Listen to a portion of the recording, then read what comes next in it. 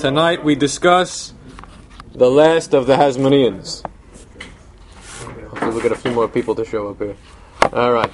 So a couple of weeks back when we last had our session, we were discussing the civil war between Hyrcanus and Aristobulus, and that victory was decided by the Roman general Pompey in the year 63 when he waltzed on in with basically no opposition. I mean, token opposition from Aristobulus. And he ruled in favor of Hyrcanus, that Hyrcanus would be the king and the high priest, except that not really a king anymore in the sense of an independent sovereign Judea, but a vassal state, a client state of Rome. Not yet totally submerged into the Roman Empire, but connected politically, without the right to have an independent foreign policy. So Hyrcanus wins and he's in control, but he's not really in control. Who's in control? Antipater, the Idumean governor, who was the political handler of Hyrcanus.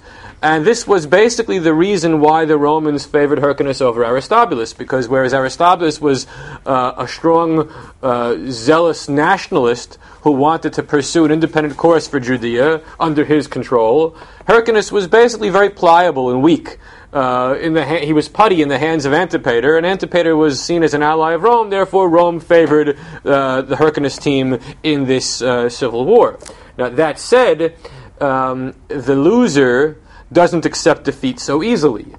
And we discussed last time about how Aristobulus was taken as a prisoner to Rome, where he lived as a VIP, and that in 57 his son Antigonus broke free, escaped, and tried to cause trouble in Judea and retake the kingdom. It failed.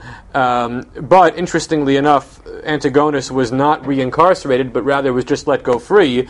Then in 56, Aristobulus himself breaks out of his confinement and goes to cause trouble in Judea and is unsuccessful, and is sent back to Rome as a captive. Then in 49, Julius Caesar sends Aristobulus again to Judea to try to cause trouble for Pompey, because now you have Roman generals arguing with each other. There is no monolithic Rome. There rather are competing generals with using Jews to their advantage, except that Aristobulus is poisoned to death before he even has a chance to leave Rome, and his son Alexander is executed upon getting to Pompey's quarters. So the Aristobulus side has now been eliminated, or so you would think. But no, there's one more son, Antigonus, who's still alive and has never renounced his royal ambition and never reconciled himself to Hyrcanus winning the civil war. So here you have Hyrcanus being a politically moderate, basically ineffective high priest with token political authority in Judea, but really subservient to Antipater and the Romans, notably Pompey. And then you have Antigonus, who's still alive on the other side of the family, who's waiting for an opportunity to cause trouble and to get back into the fray. So, in the year 47, Antigonus is instructed complains to Julius Caesar that Hyrcanus is terrible and is entirely beholden to Antipater, and that there's bad administration in Judea, and that he should go there and take over.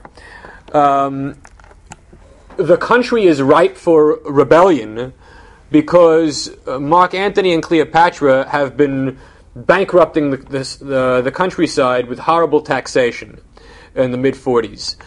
So Antigonus has supporters among the old-line nationalist Kohanim and Sadducees, and just general support among the people who feel that being under the rule of the Romans is not all that pleasant. And if you could have some Jew with an independent mind who wants to have a real kingdom again, maybe it's a good idea. Remember, this is only about 16, 17, 18 years after there was a delegation that was sent to Pompey saying we don't want either of these two factions. Remember, there were three groups that went to Pompey, the ones who sided with Hyrcanus, the ones who sided with Aristobulus, and the ones who said we don't want either of these guys. We just want to be religious Jews under a foreign rule. Well, I call those the Nature Carta group. That position, while popular for a time, was losing popularity. And now there are people who are waiting and itching for a descendant of Aristobulus to come back and remake the Jewish kingdom. So, yeah. I thought that Cleopatra allied herself with Julius Caesar before Mark Antony. So Cleopatra had a child with Julius Caesar, supposedly, named Caesarion, who only lived to be 17 before he was killed. It's questionable whether or not Julius Caesar really was the father of that child, but she claimed that he was. Yes, so they were together, but she switched teams to Mark Antony, and they died together after the Battle of Actium, where he was bitten by an asp. Well, it's a pretty bad way to go. She was bitten by an asp. What? ASP. ASP. Some kind of snake. A serpent, yeah. Okay, so what happens next is that Antipater, who really is in control, appoints his sons as governors of various provinces and will try to suppress any nationalist sentiment among the Jews. Herod is sent to be the governor of Galilee. Phasael, his brother, is the governor of Jerusalem. And Hyrcanus, again, is just a Kohen Gadol who's worthless, who's not... Herod is a brother? So Herod and Phasael are brothers. He has a son also named Phasael later, so don't get confused. And Archelaus is another son of his. But, so Herod is in control of the Galilee. His job is to make sure that no Hasmonean nationalist tries to break through, or for that matter, that no nationalist bands of brigands and highwaymen are able to establish a foothold in the countryside. He's for law and order. Herod is not related to the Chachmonaim yet. We will discuss in about 15 minutes exactly how he ends up related to the Chachmonaim. And how rabbinic literature tries to deny that was true. Now, okay. Was he a convert, but he was descendant of converts? Antipater's father was forcibly converted upon the conquest of Idumea by John Hyrcanus decades earlier. Now, Herod himself was the son of an Idumean father and a Nabatean mother, religiously identified as a Jew for convenience sake, but was certainly not a pious Jew or a believing Jew. But for pure religious purposes, he was a Jew. Okay. Now, that said, he's supposed to be the arm of law and order in the Galilee, and he kills people who were seen as virtuous sons of the Galilee. Pious highwaymen who were doing brigandry for the sake of the good cause. And here was Herod slaying them without a trial, extrajudicial killings. Now, are you allowed to kill somebody without a trial? The arm of the law is supposed to have, din Torah. You need a Sanhedrin Katana at least, a quarter 23, if not a quarter 71. Does the king?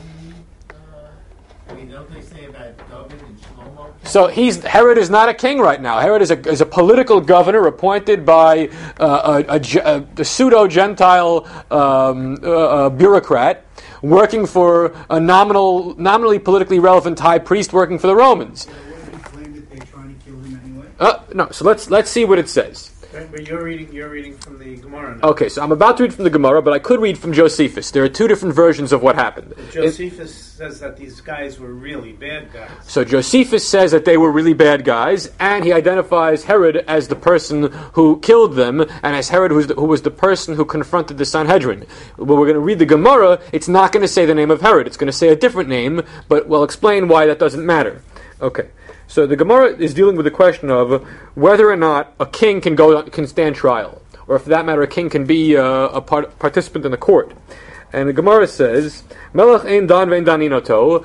A king doesn't judge; he's not a member of the tribunal, and we don't have him as one of the litigants. We don't judge the king. Why? So the Gemara gives an example. Mishum Masa Shahaya Da'avde de Yanai Malka Katal Nafsha. There was an incident involving the servant of Yanai, the king, who killed someone. Now, who is Yanai? Normally that's Alexander Yanai. But in rabbinic literature, Yanai doesn't always mean Alexander Yanai. It just means a bad Hasmonean king. So, which Hasmonean kings were bad? Most of them. I mean, once we get past the Maccabean brothers, past Yonatan and Shimon, and maybe John Hyrcanus I, everyone after that is viewed negatively in rabbinic literature. So it need not be actually Alexander Yanai. It could just be some guy who was a part of the Hasmonean chain of kings who is being called Yanai for convenience sake. So his servant killed someone. Now, in the rabbinic tradition, Herod is identified as a servant. They never respect his authority as king, even when he actually becomes king. He's always a slave boy. It's a way of mocking him decades or generations later that he was nothing but a slave boy. Okay, so he killed someone. Amar lahu Shimon ben Shatach lachachamim. Shimon ben Shatach, who is of the third generation of Pharisaic pairs, he says to the sages, "Tenu einechem bo v'nodonenu." Let's put our eyes upon him and judge him. Shalchu lei. So they sent to Yanai, or this Hasmonean king, Avdecha katal nafsha. Your servant killed someone. Shadre lahu. So he wrote back, Shalchu lei ta'ant nami lahacha. So the king says, well, I don't have to show up. But they responded, V'hu biva'alav, that if an ox scores, it's not just the ox that goes to trial, but rather the owner of the ox has to stand at the trial. So you're the owner of the ox, in this case a human being slave, so you have to stand trial. Amra Torah yavi bal hashur v'yamol al shoro. So Shimon ben Shatach, as a leader of the court, says, Yanai, stand on your 2 feet. V'ya'idu b'cha. You're not standing just before us. You're standing before God in heaven, the one who created the world. Because the 2 litigants stand before the Lord, as the Torah says. So Amar lo, the king responded, Lo kashata omer, not as you say, but rather as your colleagues say, meaning I'm rejecting your authority to judge me, but I'm turning to your colleagues to your left and to your right. Let them decide my fate. And he gives them a dirty look. So here you have a villain who brings hundreds of soldiers with him to the courtroom, is being told you're going to stand trial, and he says, I'm not interested in what you have to say. I want to see what these guys say. And meanwhile, the goons behind him are brandishing firearms. So what are the other members of the court going to do? Are they going to chicken out? Yeah. Of course. Okay, so Nifnali Yamino Kavshupnam Bakarka. Shimon ben Shatach looks to his right, and all the other guys are twiddling their thumbs or playing with their smartphone. They don't want to look up from to see the defendant. Nifnali Smoli looks to his left. The Kavshupnam Bakarka. Again, the guys on the left are looking down. They don't want to look at the defendant. Amalahem Shimon ben Shatach. So the Shimon ben Shatach says to them, Baalei machshavotatem. You're people of deep thoughts, aren't you? Yavo bal machshavot v'yiparal mikem. The master of all thoughts, meaning God, will exact vengeance upon them. Miyad ba Gavril v'chavtan bakarka v'mesu. So the angel Gabriel came and smote them all dead. Ba'os shah amru. At that very moment they said, Melech lo dan v'lo danimoso. In that hour we ruled, kings are no longer judged by the earthly tribunal. It's too dangerous because their influence and the force that they could bring to the courtroom is overwhelming and will scare the daylights out of the judges. So we don't do this anymore. Now, this story is not exactly what happened, but it's a kernel of what happened, in that Shimon ben Shatach can be replaced with Shmaya. Shmaya is of the 4th Pharisaic generation. Remember, Shmaya and Avtalion are the Rebbes of who? Of Hillel and Shammai. So Shmaya and Avtalion are on the court here, and Josephus says that Shmaya was the one who stood up and had the chutzpah, the audacity to confront Herod, and said, we're going to judge you like anybody else, like any other defendant. That he said, I don't think so. And Herod was able to escape prosecution because he had a letter from the governor of Syria that said to Hyrcanus, who was nominally the head of the court as the high priest, if you don't let Herod go free, there'll be a price to pay. So what did Hyrcanus do, the wimp? He said to Herod, we're going to delay the trial till tomorrow, and overnight you'll skip town, and you'll go free. So Hyrcanus was complicit in Herod going free. According to the rabbinic literature, it was Shimon ben Shatach. According to Josephus, it was Shmaya. But one sage had the courage to confront this powerful man.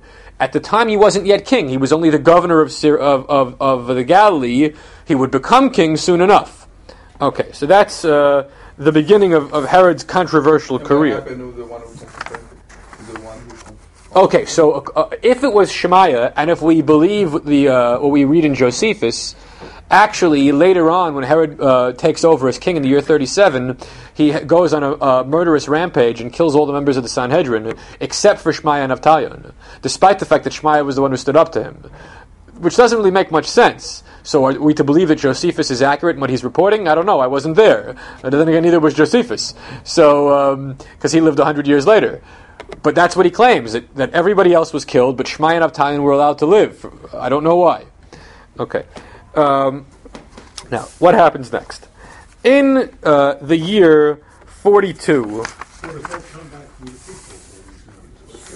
No. People didn't have the ability to confront politically powerful individuals who got away with murder. It just, the average person didn't have that ability. The strong were in charge. Okay, yeah. The Gemara was like 450 AD. Yeah. And Josephus was like 100 years, right? Josephus was writing in the 70s and 90s. Yeah. He died around the year 100. Yeah. So I would just tend to put more faith in somebody who's recording something. Of course, yeah. 100 years than 450 Absolutely, and plus the Gemara is, oftentimes is not trying to tell accurate history. It's trying to give a moral lesson of some kind, or a slanted version given the rabbi's attitudes towards characters from the past. So even if they had the right information, they wouldn't always depict it in the way they knew it was. Whereas Josephus, for the most part, is trying to be accurate, but even he, on occasion, has political motives, especially for the material that covers the last two generations in Wars of the Jews and Antiquities, because those were people who either he knew personally or were close enough in history that it matters what he writes about them. Okay, so let's continue. In the year 44, Julius Caesar is murdered. And for the next 2 years, you have rule in the Roman Empire by his murderers, by those who were opposed by Augustus or Octavian and Antony. So it's a complicated time in terms of political alliances. What happens to Herod at this time? So he offers a big bribe, and is able to retain his position as a military leader and as a governor. And he goes, his father is actually assassinated. Antipater is assassinated by someone named Melech, who was aspiring to become a prominent figure in Judea. And Herod is able to avenge his father's death by hiring assassins to kill the guy. And he takes over Antipater's position as the leader of the Idumean faction and as the leader of the Roman allies who basically manipulate the Hasmoneans. He is now the man behind the scenes who's going to manipulate Hyrcanus. In 42, you have the Battle of Philippi, where the murderers of Julius Caesar are eliminated, and the National Party in Israel thinks this is an opportunity to get rid of the Herodians, get rid of the Idumeans, and bring back a true loyal son of the Hasmonean dynasty. And who's the only one left? Antigonus. So Antigonus tries to fight a war. He's defeated by Herod, temporarily. That's in the year 42. That's because he didn't have strong backing behind him.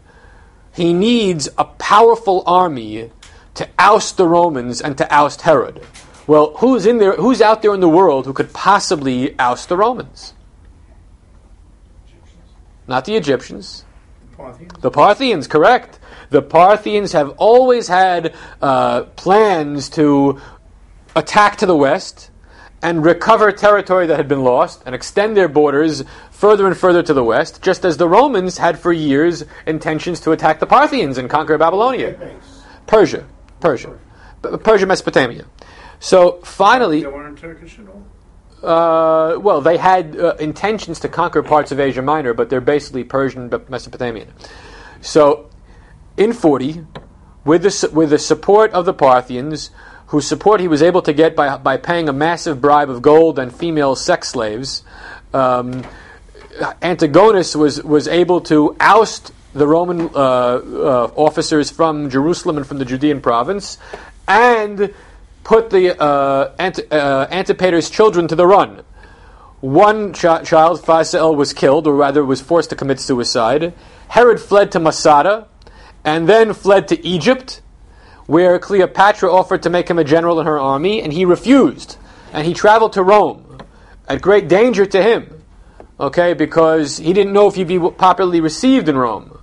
But Herod is now out, and Antigonus is in. Is Antigonus a good guy? No. He may be a Jew, he may be a patriot, he may be a nationalist, but he's far from a good guy.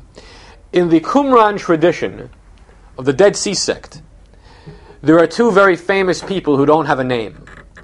There is the teacher of righteousness and the priest of wickedness.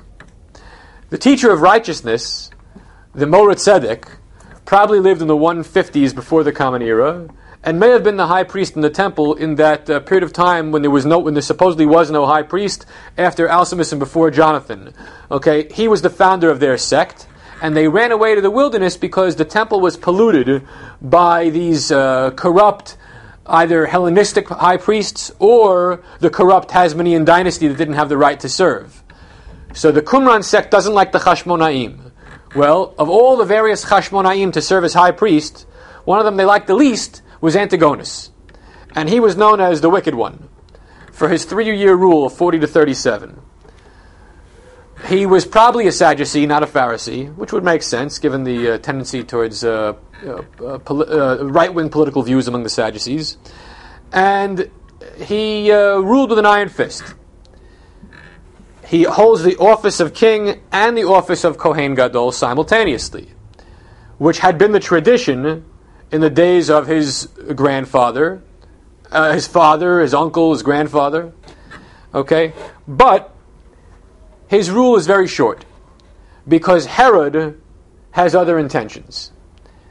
Herod's not giving up so easily. He wants to be the king of Judea. Well, number one, he wants to survive, which he does by running away. But he wants to be the king of Judea.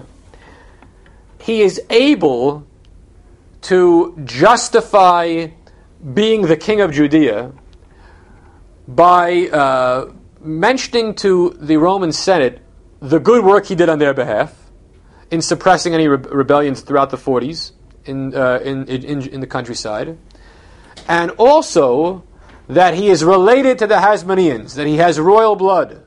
Or if not royal blood, he's married to royal blood. Who is he married to? Mariamne. So Mariamne. Who is Mariamne? Now we get to where it gets really gruesome. So if the study of Jewish history is supposed to be the study of pious people who studied Torah and did good deeds, this is the exact opposite. We're now going to discuss the most gruesome killings of family members and the most horrible acts by Jewish leadership ever. Okay, Mariamne is the daughter of Alexander and Alexandra. Let's get the name straight. Alexandra was the daughter of Hyrcanus II. Alexander was the son of Aristobulus II. So the two guys who were in civil war with each other, brothers who fought for the throne, they were Machatunim also, not just brothers. Their children married each other. First cousins married each other. Okay? Now Alexander was long dead. He died in 48, having been executed by Pompey's army. Alexandra is still very much alive. Her daughter, Mariamne, marries Herod in the year 42, or at least they get engaged in the year 42. The marriage wasn't consummated for another 5 years. Why does Herod get to marry Mariamne? Because in 42, when Antigonus had a failed attempt to invade the country and take over, Hyrcanus was grateful to Herod for the fact that Herod repulsed this invasion, allowing Hyrcanus himself to remain high priest for a few more years. And so as a reward for Herod's good work, he offered the beautiful Mariamne to Herod in marriage. Mariamne was supposedly the most beautiful girl in the whole country. That's what they say. Like she was to Judea what Cleopatra was to Egypt. Why didn't they get married right away? Okay, so Alexandra, the mother of Mariamne, was against the shidduch, and she'll be against even more so later on when we see what happens to other members of the family. But she didn't favor it. She was not in favor of it. Mariamne herself was probably indifferent to the idea of marrying Herod. But girls didn't always have the say over who they got to marry back in those years.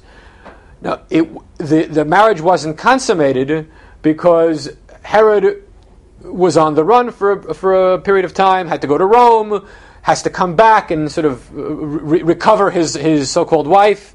It takes time. But the fact that they got engaged, or Kiddushin, was working in Herod's favor, that he is connected to a royal family. He's connected to a royal family. Let's now read what the Gemara has to say about this.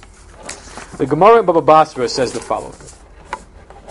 Hurdus avda de Beit Chachmonaim hava. Herod was the slave of the Hasmonean family. Again, throughout rabbinic literature, Herod is not a free person. He's not a citizen of any kind. He's a slave boy.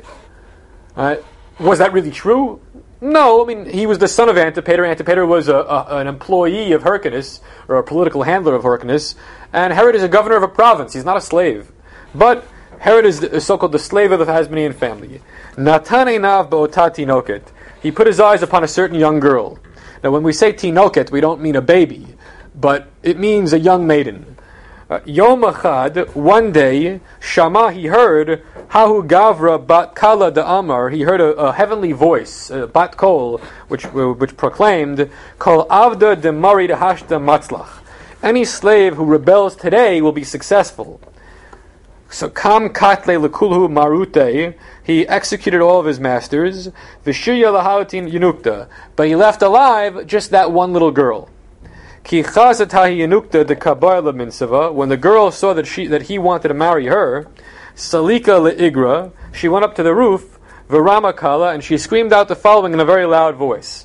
Amra, kolman da'ati v'amar mi beit Chachmonaim ka'atina, and anyone in the future who will say that they came from the Hasmonean family, avdahu, is in fact a slave. Delo ishtarya minayhu ela hau yunukta, because the only one left from the family is me. V'hau yunukta naflo me'agula ara, and I'm about to commit suicide by jumping off this roof. So that was, she yelled out. Okay? And she jumped off the roof and died. Tamna sheva shanin beduvsha, so Herod embalmed her for 7 years in honey. Like she made a Stalin or a Mao Zedong out of her, a corpse. Ika embalmed, yeah. Ika de Amri ba'aleha, Ika de Amri lo ba'aleha. So some say he had sexual relations with her, the corpse, and some say he didn't. De Amri la ba'aleha, the one who says that he had relations with her, hadatamya la tuvi yitzrei, that the reason why he embalmed her was to satisfy his sexual urges. De Amri la lo ba'aleha, the ones who say he didn't have relations with her, why did he preserve her? In order to be able to tell people that I married the daughter of the king. Now, what are we to make of this Talmudic passage? A few things. There are a few key points to learn from this passage. Number one, like I said, the tendency to call Herod a slave and not recognize that he was a free person of Idumean extraction who ascended to the throne quasi-legitimately through Roman patronage.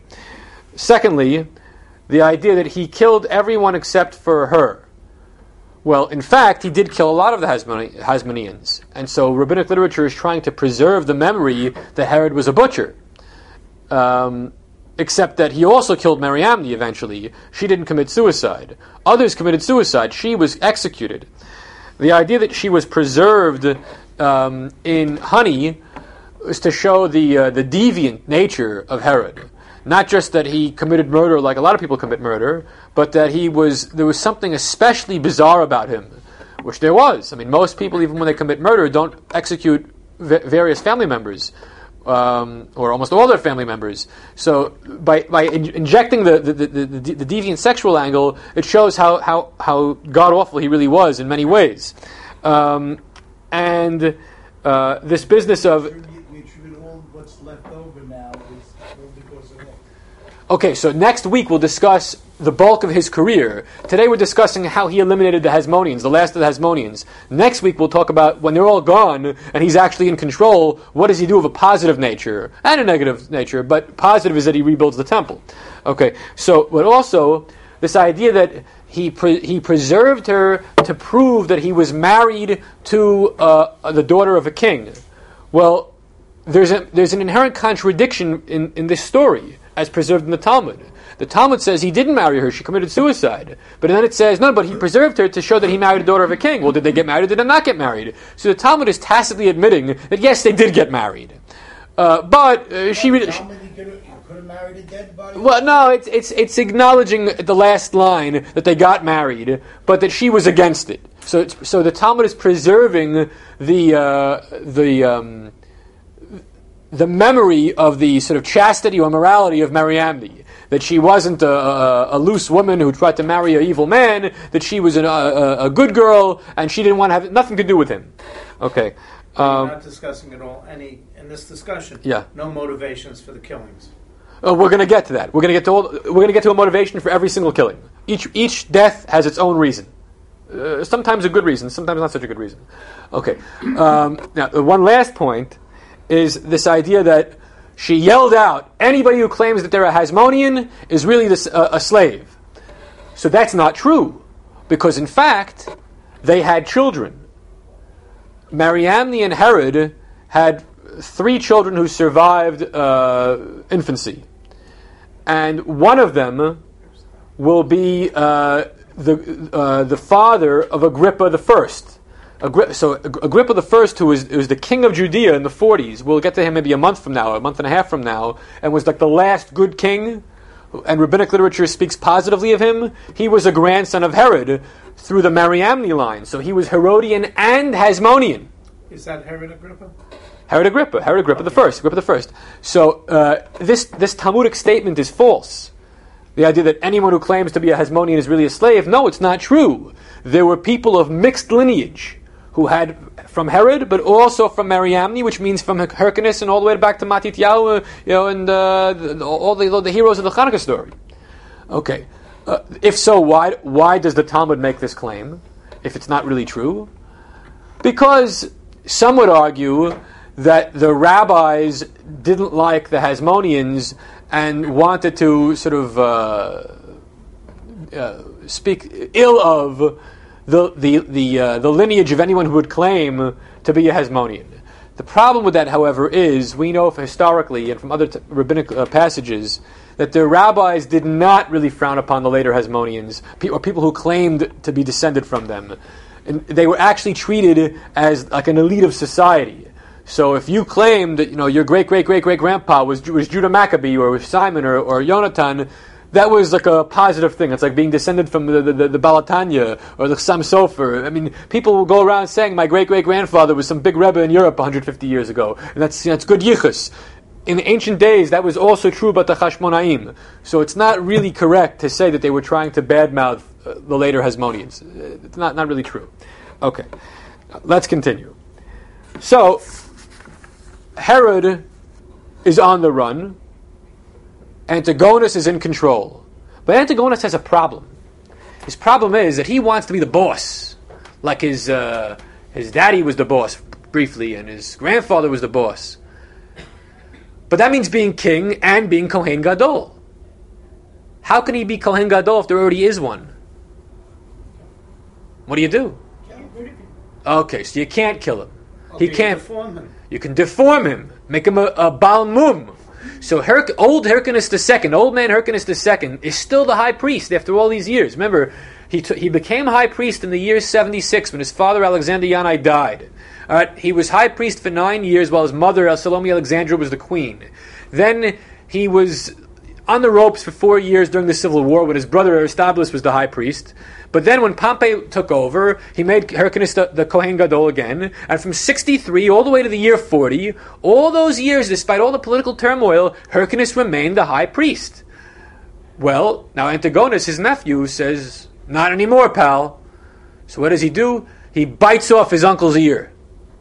That's gross. That's terrible. But he does it. It's unclear whether it was 1 year or 2 years, but 1 year would have been enough to make him a Baal Mum. The second year was just for the fun of it. I don't know. But he bites off the ear, makes him a Baal Mum. So Hyrcanus now doesn't know what to do with himself. His nephew has ousted him from power, from ecclesiastical power, and who knows if he'll kill him. Hyrcanus runs away to Babylonia, where he's accepted as a VIP, as a sort of a hero of the Jewish people by the local community. So he stays out of Eretz Yisrael just because he's uncertain what kind of a relationship he could possibly have with a nephew who deformed him. All right. All the while, Hyrcanus is waiting for the opportunity to come back to Israel. Now, he can never become a Kohen Gadol again because he's deformed. And he probably can't become king because that era is long over of there being Judean kings. But still, he would like to go home. There's nothing like going home. So for 4 years, he hangs out in Babylonia waiting for his opportunity to come home. Well, he'll get that opportunity because Herod will invite him back. What happens now?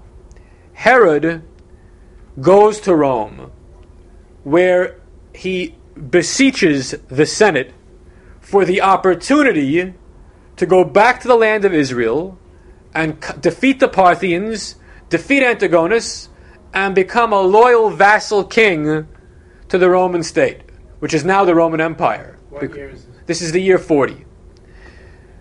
Shockingly, the Roman Senate says yes. And he's walked out of the Senate wearing the purple, the official attire of a king, together with Octavian and with Mark Antony, who at that point are still buddies before they have their falling out. And he is given an army to sail across the Mediterranean back to the land of Israel, where he's going to fight a battle to secure his kingdom. Okay? But this war takes time. All right? It takes time. And in 38, he's able to conquer the Galilee. In 37, he lays a siege around Jerusalem. But before he bothers to finish off the siege works, he goes to Samaria, where he consummates his marriage to Mariamne. Remember, I said they had a long engagement. He finally is able to get his wife. But the problem is he was already married. He was married to a woman named Doris, and they had a son. So he disowned her, he divorced her, and got rid of the son in order to take the new wife. He never really was polygamous. He just had a succession of wives, one after the other. When he got tired of one, he would get rid of her either through divorce or death. Okay. But at that time, was not even more people. The custom was not to be polygamous, even though it's not against the laws of Judaism. It may have been against the laws in the Roman state at that point. I don't know for sure. It probably was. So he was never polygamous, but it wasn't a problem for him. He could eliminate a wife very easily. Okay. He goes back to Jerusalem, where the siege is successful. In July of the year 37, the Roman soldiers break through the city walls. The fighting continues all the way until the inner courtyard of the temple, the Azara of the temple, which means that Antigonus's boys and the nationalists this was a real fight to the death for them. This was not some kind of war for the fun of it. They really believed that they were the last stand of Jewish nationalism against this foreign invasion being conducted by a pseudo-Jew named Herod. Okay, they fight to the last man. Antigonus is alive at the end of the battle, and there's a machlokes among the historians what happens to him. According to Josephus, he was beheaded, and according to Dio Cassius, he was crucified. But either way, he was dead. And if he was crucified, this was the only time in recorded history that a regnant king, upon being defeated, was given the ignominious punishment of crucifixion, normally reserved for thieves and low-level criminals. Okay, that's why Jesus was crucified, because he was a nobody. But here, Antigonus crucified. It's a real disgrace. Okay, and it was done on Mark Antony's orders at Antioch. Okay, so now Herod is in control. Herod is in control. The question that comes up, what does he do to all the Jews who in the past had opposed him? Remember, Herod is not popular locally. He's not really a Jew. I mean, he's a Jew by religion, but only by accident. And he's not a Jew by nationality or ethnicity, and he's not really loyal to the notion of a Judean state, only one that's ruled by him. So he kills all the members of the Sanhedrin, except for Shmai Avtalyon. A select few survive, but he kills a lot of people.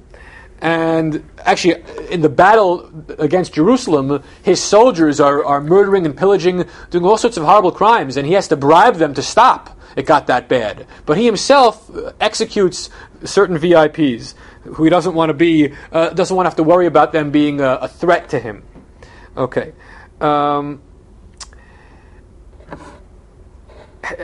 The old man Antigonus, old man Hyrcanus, was brought back from his exile. Why? Because he could no longer be high priest and was basically not a threat anymore. So Herod wins brownie points with the people for bringing back an old popular figure named Hyrcanus, who no longer is a threat. But younger members of the Hasmonean family who could serve as high priest would be a threat to him. So who becomes the high priest? Herod is a king, but he can't be a Kohen Gadol. He's not a Kohen. He's barely Jewish. Who does he appoint? Got to get a Kohen somewhere. What do? So he does a smart move. He brings in a nobody from nowhere, from the Chutz La'aretz, who is totally beholden to Herod for his appointment. Hanamel HaMitzri, Hanamel the Egyptian. By bringing a diaspora Kohen with no local credentials, it guarantees that this figure will never be a threat. Never be a threat. But Alexandra is upset. Why is she upset? Because Alexandra, who is the mother-in-law of Herod, Mariamne's mother, has a son named Aristobulus. And Aristobulus is a legitimate Kohen, in line possibly for the high priesthood. After all, he is the grandson of Aristobulus II, and the son of Alexander, and the great grandson of Alexander Yanai, and the great grandson of John Hyrcanus I. So, make him the high priest. Well, how old is this kid? He can't be very old, because if he's the sibling of Mariamne, who herself was very young, so he was only 17. The tradition was never to appoint a Kohen Gadol that young. You appointed a Kohen Gadol who had years under his belt of service. So a 17-year-old kid, not such a good idea. But Herod was really badgered by his mother-in-law, and so he allows the kid to take office. And in the year 36, on Sukkot, on the Feast of Tabernacles, he puts on the regalia and functions as the Kohen Gadol. Much to the delight of the crowd, because the crowd wants to see a Hasmonean high priest. But Herod doesn't like this one bit, because he knows the kid's going to be an upstart and want to be king one day. So they have a party, a July 4th barbecue at Jericho, and while they're in the pool playing the water polo, some of Herod's goons joking around, they take the Aristobulus kid and put his head under the water. Except instead of letting him come up for air after 10 seconds, they kept his head down for 3 minutes, and he was dead. Herod pretended that he was saddened by it. This is a terrible tragedy, but he ordered the hit. Very clear. He ordered the hit. So he killed his brother-in-law, his young brother-in-law, who was a threat to him, and now he could bring back Hanamel HaMitzri to be high priest again. So the problem with this action is that Alexandra is horribly upset about the death of her son, and she turns to Cleopatra to summon Herod for a judgment that he killed someone, he killed an innocent man. But Herod is smart. He knows that there's no such thing as justice in this world. There's only bribery. So he brings a lot of kesef with him, and he gives it to Mark Antony in 34, and he's dismissed as innocent. So he doesn't get punished for the murder of Aristobulus. But this leads to a chain of events that is very gruesome. While Herod was away from home, he didn't trust his household that he left behind to behave properly, and he also didn't know whether or not he would survive the trip to Egypt, because maybe he'd be found guilty, because he really was guilty, and he would never come back. But he loved Mariamne so much that he wanted her to die if he were to die. that she couldn't possibly outlive him and then marry another man. His love for her was so strong he wanted her to die if he were to die. So he ordered his uncle and brother-in-law, Joseph, his uncle was his brother-in-law, married to his sister Salome, that if he doesn't return, he should kill Mariamne. Well, that's a very nice thing to think of. Why did he instruct this? Because Salome herself was up to no good. She hated her husband, Joseph, and hated her sister-in-law, and wanted them both to get in trouble. So she hatched a plot that she would accuse Joseph and Mariamne of having an affair while Herod was away, in order to get both of them executed. So what happens? Mariamne finds out. Well, first of all, when Herod comes back alive, he doesn't believe the calumny against Mariamne that she committed adultery. He says, no way she committed adultery. She's loyal to me, we're in love, love. No way she committed adultery. But he finds out, Herod, that Mariamne knew of the instructions given to Joseph that if Herod were to die, that Joseph was to kill her. And he thinks to himself, the only way Joseph would have revealed that information is what? If they were in bed having an affair. So then he believes it, and he kills his brother-in-law, his uncle Joseph, on the theory that he was intimate with the wife. Okay.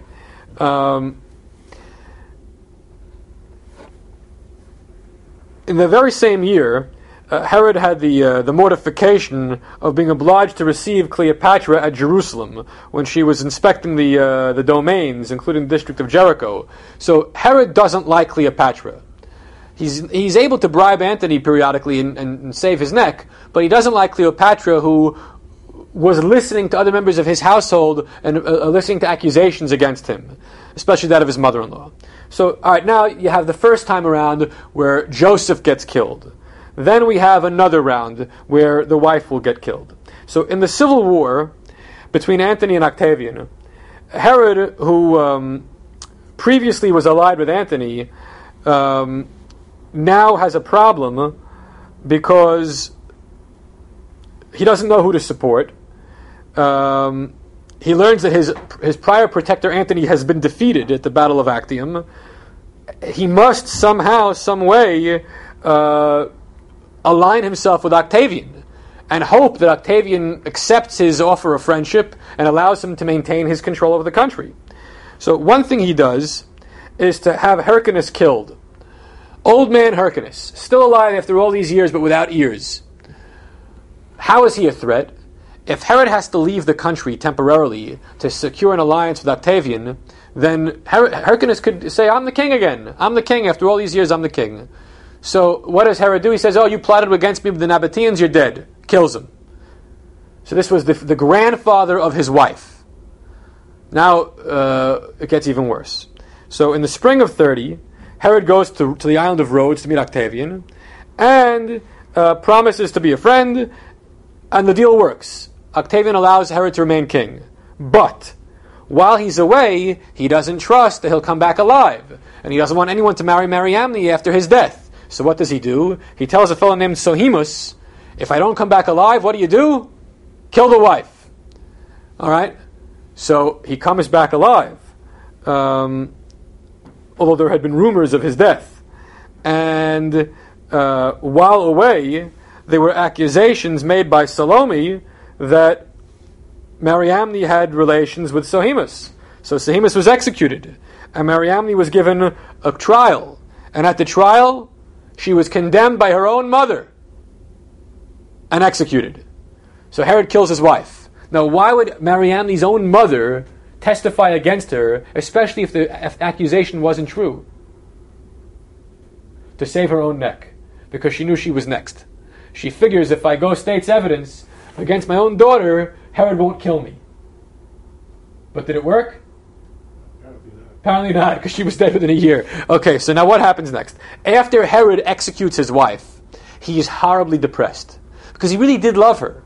That's the crazy thing about this whole story, is he's killing everyone. He really did love the wife. And when he says, I want her executed if I die, he meant it as a token of love. I mean, it's a bizarre and crazy one, but he really meant it. And so he's moping around the palace, doesn't know what to do with himself, has horrible remorse over the fact that he executed his wife over a trumped-up charge. And while he goes hunting in Samaria to ease his pain, just like sometimes people go fishing, or they go to the ball game, or they go bowling. People do different things to get over the depression, sporting activities. So he goes hunting in Samaria, and he's ill. He's not taking his psychological drugs. So a rumor comes back to Jerusalem that he died up in Samaria. Well, Alexandra is the only one left of the Hasmoneans still alive. She is the daughter of Hyrcanus. Okay, her father is dead, her daughter is dead, her brother is dead, her son is dead. They're all dead. She's still alive. So what does she think to herself? If Herod is gone, I can become the queen. So she announces that she's the queen. She usurps the kingdom, okay, at least takes command of the key buildings in Jerusalem, and says, I'm in control. She takes the fortresses, and this is reported back to Herod, and he comes back in full force, and he executes his mother-in-law in the year 28. So, this is the end of the era of the true Chachmonaim. Because everyone else who follows, and we'll see there are more, are half Herodian, half Chachmonai. But all the pure Chachmonaim have been assassinated. That's the story of Herod. Now, in the rabbinic literature, when we speak about Herod, so every now and then you'll have a positive reference to what he did. Not in relation to the people he killed, but unto the buildings that he constructed. And that the Bayit Sheni is credited after his name. Next week we'll talk about all those things. But the first half of his career is that essentially of just a butcher, not of a builder of structures or of the economy. That will come next. And in truth, all the good things that he does in the latter half of his career are to make up for the fact that in the earlier part of his career, he was so despised and detested, not only for being an outsider, but for being an outsider who killed all the insiders. The biblical example of that, if you know your Chumash and your Rashis, is who?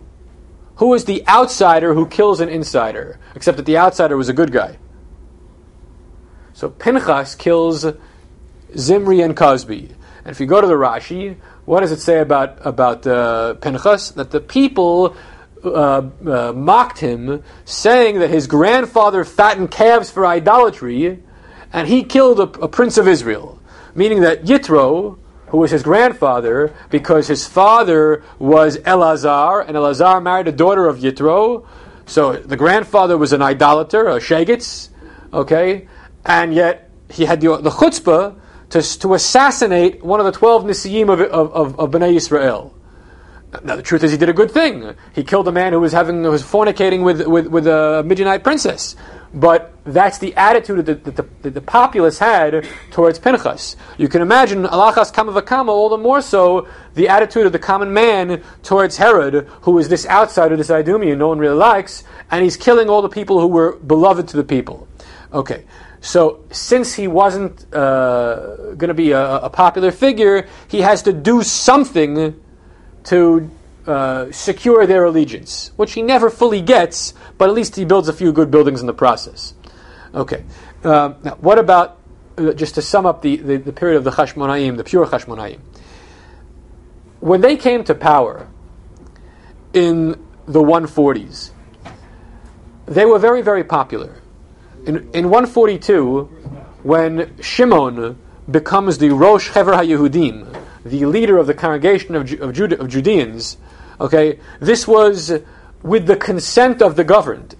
This was not a usurpation of authority by some family of backwater priests from Modin without any consent of the people. No, they agreed to it. Why? Because the 5 Maccabean brothers had dedicated their lives for the cleansing of the temple and for the liberation of the countryside from Macedonian rule, from Seleucid rule. The people loved those guys. When did the relationship with the people go south? When was it spoiled? Well, we know that relationship with the people with John Hyrcanus I was up and down. It was rocky because early in his career he was a bit of a failure. And then later, they disliked him because although he was successful in war, he hired foreign mercenaries and he caused the people to have to be subject to the draft too much. He was not 100% a beloved figure. He was a mixed bag. Yanai was hated. Why? Partly for religious reasons, because he disobeyed the Pharisees. Partly because he killed a lot of people, including in the temple courtyard. He killed 6,000 in the episode of the pelting of the Esrogim. And because he fought unnecessary wars of expansion in which people died. Okay, so he was not very well liked. Salome Alexandra was reasonably well liked by the Pharisees because she put them in government. But did everyone else like her? It's hard to know. She was a very wily figure. She knew how to preserve her authority, but we don't really know the popular attitude towards her. In her legacy, her name has become Shlom Sion HaMalka, like a positive name. And in rabbinic literature, she's seen as the good one who protected the rabbis, like Shimon ben Shattach, against her husband who tried to kill the rabbis. Then we go to the civil war of Hyrcanus and Aristobulus. Both of them are seen negatively in hindsight. But in the moment, each one of them had their supporters. Aristobulus among the nationalists, and Hyrcanus among the common man in Jerusalem who thought he was a nice guy, a nice Kohen Gadol, who didn't mean any harm. Okay, but neither one was a truly heroic figure. Each one had supporters, but only factional support. And as for Antigonus, we said he was hated by the Qumran people, and probably was not well liked by the Pharisees because he was a Sadducee, and he was eliminated very quickly. And as for the last few who were executed by Herod, no one really liked them because they were just in it for themselves. And when they got executed, nobody really shed a tear over them. It was an in-house cleansing by Herod. I mean, when you have a royal family that's butchering itself, it's hard to really feel bad for any one of them. You sort of say a pox on all of them. And that's what happened. With the possible exception of Aristobulus III, who was only 17 and was drowned, and really through no fault of his own. When he died, there was a popular backlash against Herod over it. But for the most part, the latter Hasmoneans were not well liked because of various flaws in their character or because of factional differences in the community. And when they were gone, that was it. Nobody was really rallying for the restoration of Hasmonean rule. They were just upset that Herod was such a crazy man, and when he died, we'll see in a few weeks, there was a hope that his children would not take over, and there would actually be either a Messiah, the Messiah complex came up, or just direct Roman rule, because crazy people are the worst of all possibilities. So we'll stop here, and next time we'll talk about the good years of Herod.